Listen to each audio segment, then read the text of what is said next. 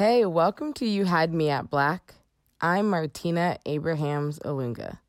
I know it's been a while since you last heard from us, and I really love our listeners because y'all know how to ask for what you want.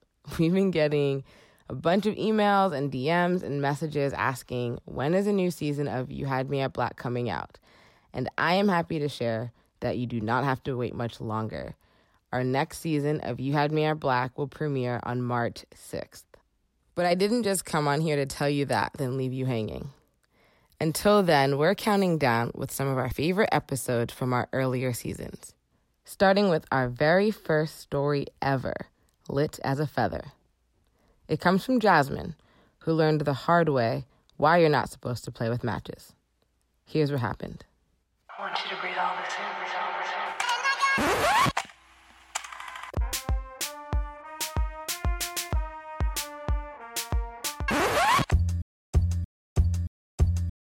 You're listening to You Had Me at Black. Black. Right in the heart of the city. Black. Man, listen, man. Black.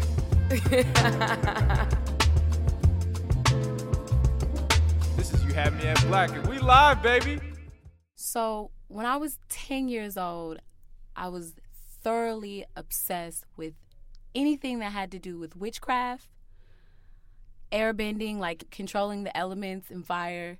And because of this fascination with spells and mastering the elements and storm and anything superhero, I played with fire a lot. I was a complete pyro. I can't tell you how many things I sat on fire in my room without my mother knowing. And so one day I went to my cousin's house. I lived in Fairfield, which was about 30 minutes outside of Oakland, so a little small suburb. Anytime my mother had to work on the weekends, I always had to go to my Auntie B's house.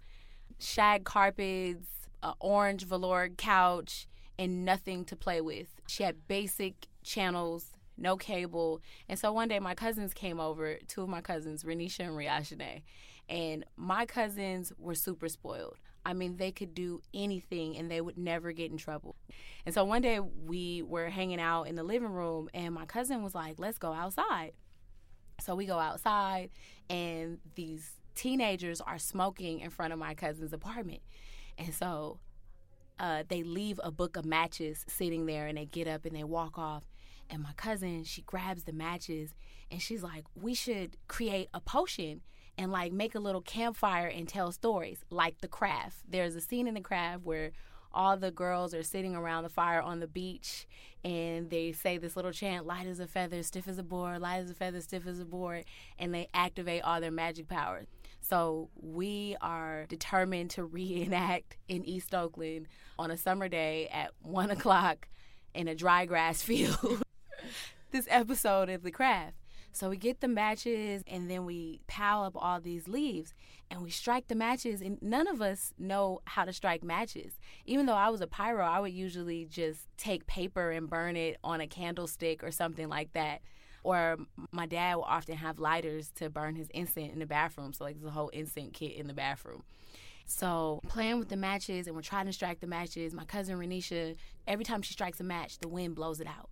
Then Riashane tries, and she keeps burning out the matches. She's burning her finger, burning her thumb. So I was like, let me do it.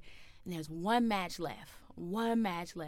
And I flick the match, and the fire starts. So we're sitting out there, and we're trying to do the light as a feather, stiff as a board, light as a feather, stiff as a board. And nothing happens. And an Asian lady next door starts yelling, you kids, you get from over there, you kids. So we're scared because we're not supposed to be outside, and two, we're playing with fire. So we go in the house, sitting there watching TV like nothing ever happened, and we smell like a lot of smoke. It almost smells like someone is barbecuing. So we go outside, when we open the door, there's a cloud of smoke coming towards the apartment. So we go back in the apartment and we sit there and we're waiting. And we're watching TV, and next thing we know, we hear a knock on the door. And so my aunt is in the back, asleep. Someone's banging on the door, and it's bang, bang, bang, bang, bang. Open the door. It's the fire department. Open the door. My aunt doesn't hear the knocking, so we just sit there and we don't open the door. We don't say anything. So by this time, we're super nervous. We think that we're going to get in trouble, and my cousin is, like, starting to cry. And so we're talking to each other. I'm like, no matter what, if somebody finds out, we're going to deny it. So we've already made a pact to deny it. 5 minutes later, we hear another knock on the door. Bang, bang, bang, bang, bang, bang, bang. Open the door. It's the Oakland Police Department. Open the door. So now we're hella scared. My cousins, they run to the back of the apartment to my older cousin's room, and they go in there. I'm running after them, and they close the door, and they lock me out. So I'm banging on the door, asking them to open the door. They don't open the door, and I'm sitting there, and I'm in the hallway freaking out. I'm super scared. So my aunt comes out.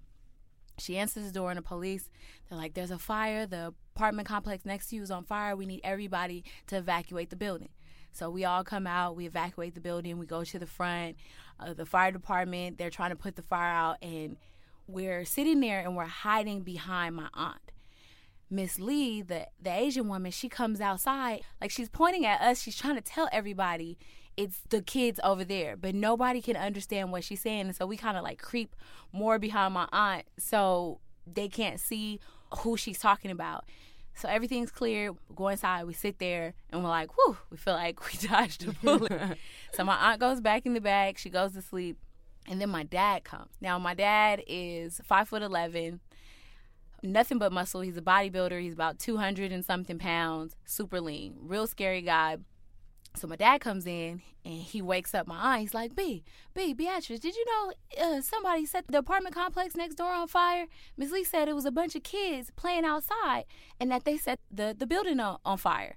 And so him and my aunt gets to talking about how they think it's the kids upstairs because the kids upstairs are always doing things. And then my dad stops talking to my aunt. My aunt goes to the back, and so we think we're in the clear. And then my Uncle Charles wakes up. He's a chain smoker, and he's like, anybody see my matches? Who took my matches? Anybody see my matches? So we're freaking out.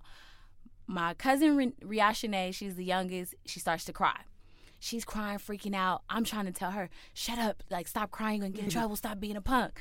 So my dad comes in the living room, and he's like, did you guys see your Uncle Charles's matches? Like, no, we didn't see the matches. I'm the first one to speak. No, we didn't see any matches. So my dad looks at us. He goes to the back. He comes out. He goes outside. I don't know what he's doing. He comes back, and he has Miss Lee at the door. We can't really make out what he's saying, but Miss Lee is, like, nodding her head up and down and pointing at us. So my dad comes back in, goes to talk to my aunt, and my auntie calls my cousins Renisha and Riashane. Renisha, Riashane, get your ass back here, get in the back. So they go to the back, and my dad's talking to me, and he's like, did you see the matches? Did you touch your Uncle Charles' matches? And I'm straight face, no, I didn't touch the matches. So my cousins come back, and they're crying, and I don't know what exactly happened to them. Then my dad asks us all again, like, who touched the matches? Did anybody see the matches? Of course, I deny it. No, I didn't touch the matches. My cousins, they're, like, all shaking and scared. So they just nod their head no, and they're crying. And he's like, well, if you didn't touch the matches, why are you crying? And I said, I don't know, Dad, but we didn't touch the matches. My dad goes to the back, and then he comes back. When he came out, he had the belt behind him. He went to the back to get the belt. And he says, let me see your hands. So Riashane, the youngest, she goes first. She put her hands out. He smells her hand. I still don't know what he's doing. He goes to Renisha. She puts her hands out, and he smells her hand. Then he comes to me, and he smells my hand. And then immediately he whips the belt from behind his back, picks me up off the floor. He has me hanging in the air. He grabbed my ankles, and he's whooping my ass. I'm crying, don't you ever lie, touching matches. I don't know what he's saying. It all sounds like a rant of curse words. And he puts us down, and he asks me again, so did you touch the matches? Of course, by this time I'm crying. I'm like, yes, I touched the match. We were playing with the matches, and we set the apartment building on fire. So my dad, he lectures us about how somebody could have died, could have burnt down all the complexes. And then he goes to the back, and my cousins, they're laughing. They're, like, snickering and laughing the whole time. I'm mad at them because we made a pact that if they had any inkling it was us, then everybody would deny it. And my cousins, when I asked them, like, why'd you tell on me? They were like, well, we knew nothing was going to happen to us, and you would get in trouble. Like, you would get a whooping. They just told on me. And my dad whooped my butt. To this day, I don't play with matches. I don't play with matches. For a long time, I was super upset with my cousins. Like, I didn't talk to them. I never wanted to go to my aunt's house again. Like, they were two cousins that I hated because they told on me when I set the apartment building on fire.